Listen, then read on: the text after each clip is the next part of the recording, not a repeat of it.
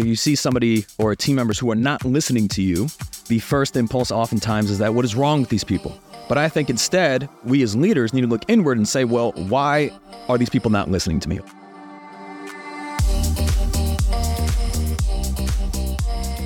I'm Michael Mogul, founder and CEO of CRISP, the nation's #1 law firm growth company.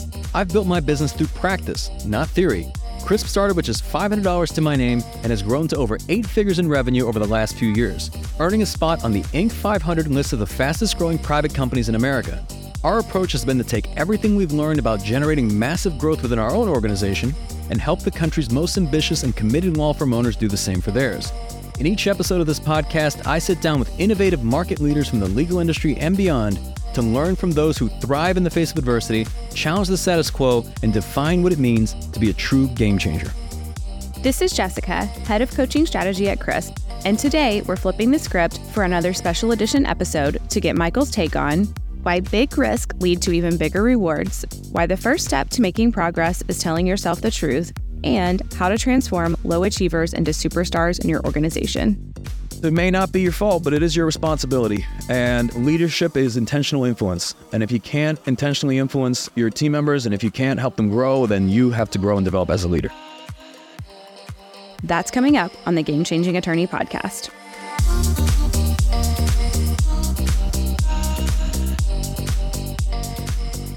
All right, Michael, we are here for another AMMA. Here we are. I'm excited.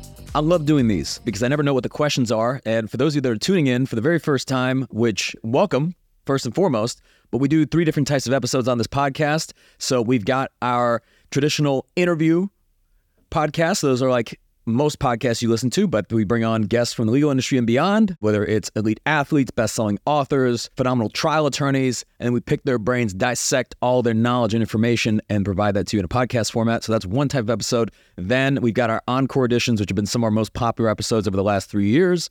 And then finally, you are listening to it, the AMMA, Ask Michael Mogul Anything. You guys submit the questions. Typically, you text us at 404-531-7691. with your questions. And then we've been getting so many that now we've been starting to bundle these in a way so that there's similar questions. We'll do an episode on them. I never know what the questions are going to be. It's probably a good thing. There's only one ask. The podcast is free. We don't run any ads. We don't have any sponsors. All that I ask is that if you get any sort of value whatsoever from this podcast, that you go and leave a 5-star review, whether it's on Apple Podcasts or on Spotify. And if it is valuable to you, that you share the podcast. This helps us reach more people. So with that, Jessica, let's get into it. All right. So yes, the bundling begins with all of these questions. So this theme this week, we're really going to talk about decision making. So I know we've done a little bit on this topic before, but it's going to be kind of a different angle. So first question coming up. Michael, some lawyers on my team leap at tough cases while others always play it safe. Does risk taking and risk tolerance factor into this achievement? Maybe. Yes. No. Here's the thing. People are different. And we talk about this from the standpoint that some are going to be more risk tolerant than others. You're likely to see that those who are entrepreneurs and start businesses are much more risk tolerant because they are going off on their own and they're betting on themselves and they're saying that I will forego any safety net, any level of security in terms of working for anybody else. I'm going to then challenge the market on my own and bet on my own decision making, right? That requires a degree of risk tolerance. Now, in terms of those, let's say, trial attorneys that leap for more difficult cases versus perhaps those who do not, again, it really depends. I find that generally there's going to be people that want to win big while others want to lose small. And you find that those that are risk tolerant are much more likely to leap at perhaps more challenging, larger opportunities. And when they succeed, they look like heroes. Unfortunately, there's the other side of this where the subsegment that people often don't talk about, it is the ones that tend to be more risk tolerant and place bigger bets are also the ones that are more likely to lose and lose their ass entirely. So there are merits to both. At the same time, you could argue on the other side of the equation, those that don't ever make that attempt, that don't ever make that leap, that don't take on challenging and tough cases, that don't take on very difficult and large, ambitious problems, never have the opportunity to make the climb. Right? So they play defense as opposed to offense, trying to minimize risk and saying that I will try to only bet on things where I can have extremely high outcomes of succeeding or guaranteed outcomes of succeeding and thereby limit all of their upside. So meaning that if you're one of these people that you have this fear of loss, of being wrong, of making mistakes, of trying something and failing, of looking stupid, any of that, well, you're not going to make a whole lot of progress. You're probably going to stay in place. You're not going to grow. You're not going to develop. And you're probably not going to make a huge impact.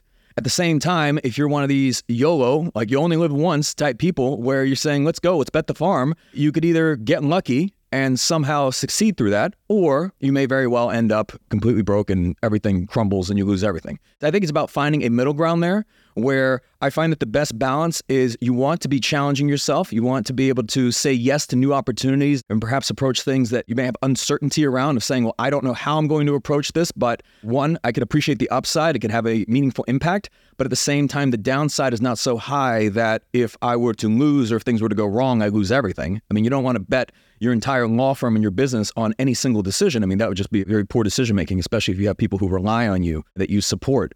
It's finding that balance of challenging yourself. And as you do this, I think you can build a level of perhaps confidence in yourself as you're developing your skills and capabilities and taking on more and more challenging opportunities.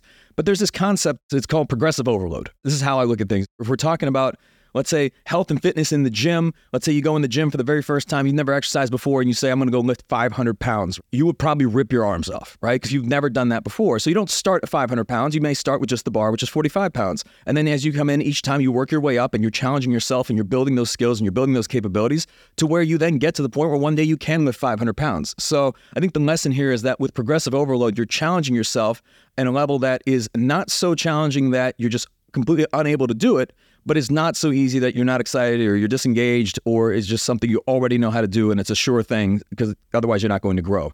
I would encourage you when you're working with your team and speaking with your team to encourage them to challenge themselves. Sometimes you can do something that's difficult to quantify. Let's say it's like 10% more difficult than anything they've done, but not so difficult that they're completely out of their depth, right? And I think when someone hones those skills and develops those capabilities, they start to build more confidence and that sets them up to be able to take on even more challenging endeavors. So that's my thought on it. You're going to have different personality types. You're going to have people that are going to be much more risk tolerant than others. But the focus really should be on, are they growing? Are they developing? Are they better than they were a year ago? Are they honing their skills? Are they providing more value? Are they making a greater impact? And at the end of the day, some are going to grow and develop and others won't. All right. Love it. Awesome. So on the same note of team members, and this one talks a little more about frustration. So, Michael, I get frustrated with some of my team members who keep making the same poor decisions. It's like they're stuck in a loop, ignoring past mistakes. How do you break the cycle?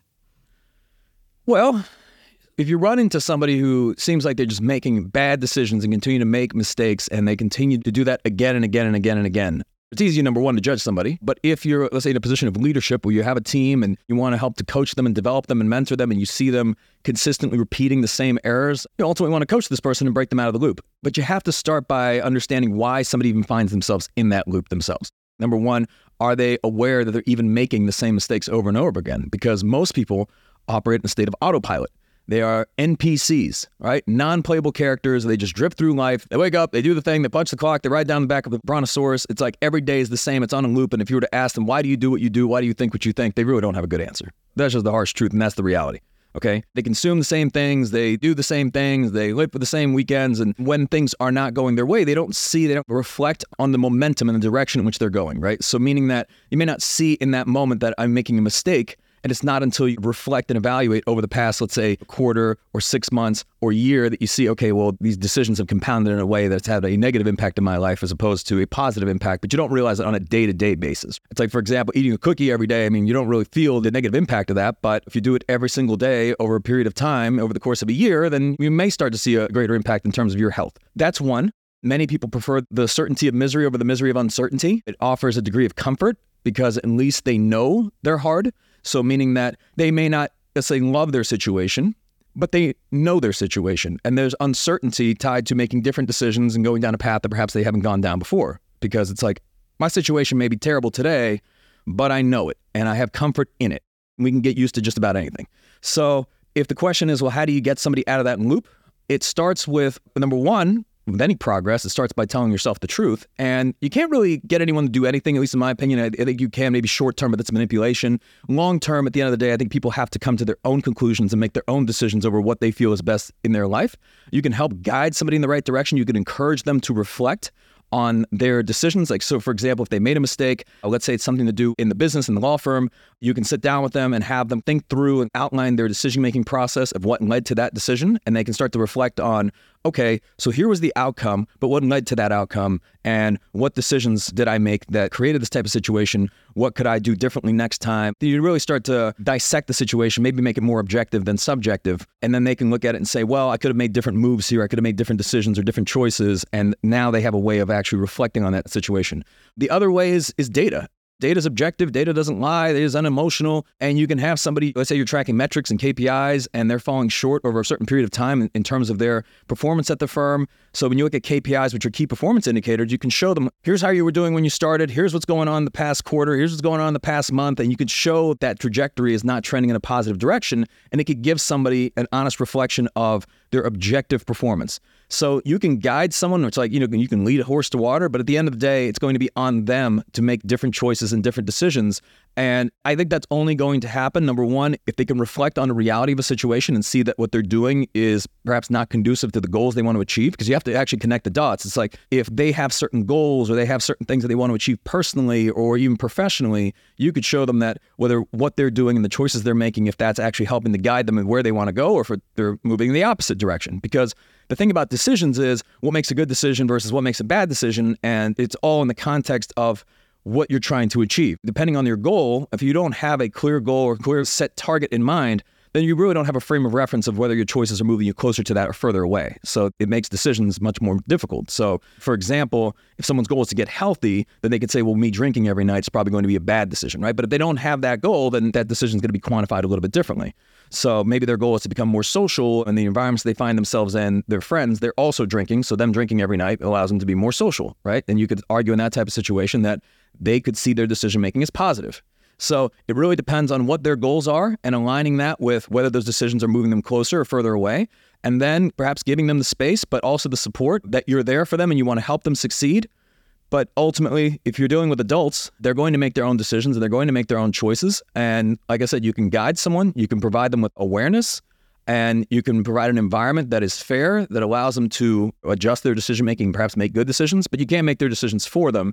And ultimately, if that decision-making doesn't improve, your options are to either tolerate it or ultimately not have that person in your law firm if it's going to create a negative impact on the people around them or your clients and the ultimate competitiveness of the law firm. Yeah, and tolerating it is actually endorsing it to everyone around. That's right. All right. So last one here. You have talked about the importance of providing feedback, and I've tried my best to provide my team members with guidance, but some just don't listen to me. Is this common, or is taking critical feedback just innate to some and not to others? Yeah, so this is interesting. So I think a lot of times as leaders, if we're providing feedback, and for the sake of this question, let's assume that feedback is constructive, right? So the goal is you want to help somebody correct certain behavior or certain decisions that they're doing, and you want to guide down the right path. If you see somebody or team members who are not listening to you, the first impulse oftentimes is that what is wrong with these people? But I think instead, we as leaders need to look inward and say, well, why are these people not listening to me? Like, why are they not taking my feedback? And that could be for a number of reasons. Maybe they don't trust you. Maybe they don't believe you have their best interests at heart. Maybe they don't believe you. I think it's first dissecting that, especially if you have team members who do listen to you versus other ones who do not. Maybe there's nothing wrong with them. Maybe there's something that they're cautious to take feedback from you. Maybe they don't believe you. And a lot of it also comes down to like, what type of example are you setting for them? So I wouldn't look inward first as to why they're not listening to you, because you as their leader, maybe they don't think you have their best interests at heart, and why would they? Have you demonstrated in the past that you do want to help them and you do want to support them? And then again, without any context as to how this feedback is being delivered, maybe they could see it as just pure criticism, and maybe they don't see it as a way of you actually being vested in their success and in their growth and development. Maybe you haven't connected the dots for them in terms of how this feedback that you're providing is actually going to help them potentially achieve their goals, professional goals, personal goals. So I would look inwardly at you as the leader and at how you're delivering that feedback, and also whether there is trust established, because if there's not, they're not going to listen to anything you say, right? If they don't trust you, if they don't believe you, if the example that you're setting is not aligned with someone that they respect, then ultimately, I mean, you can't command respect, certainly not in the long term. It is looking at, well, what type of example are you setting for them, and why should they listen to you, and why should they trust you? And if there are team members who are listening to you, maybe see like what's different with them. Maybe these are people that you've been with the company a long time, that have been there through a lot of growth periods that you've developed that trust and confidence in. And that's a reason why, let's say this other batch of people maybe does not have that same level of trust built up because you haven't spent as much time around them. Maybe they just don't know you. So I'd look at it inwardly. At the end of the day, it may not be your fault, but it is your responsibility. And leadership is intentional influence. And if you can't intentionally influence your team members, and if you can't help them grow, then you have to grow and develop as a leader. Yeah, and one thing I would say about that too is even the delivery of it. And that kind of goes in with looking inward and everything. And it's not saying to change who you are, but just knowing that certain people are going to receive feedback differently depending on how you deliver it. Absolutely. Know your audience. Yeah, exactly. All right, that's all we got today, Michael. Beautiful. Thank you. You've been listening to the Game Changing Attorney podcast with Michael Mogul. If you found this episode valuable, here are 3 free ways that we can help you grow your law firm. Number 1, download the first chapter of Michael's book absolutely free at GameChangingAttorney.com. Number 2, you can shoot Michael a text at 404-531-7691 and ask him any question you'd like. You might just hear the answer on the next episode. And finally, number 3, if you can leave this podcast a 5-star review, it will help us gain access to more influential thought leaders and bring their lessons learned here to you. For more information on this episode, see the show notes in your podcast app or visit legalpodcast.com.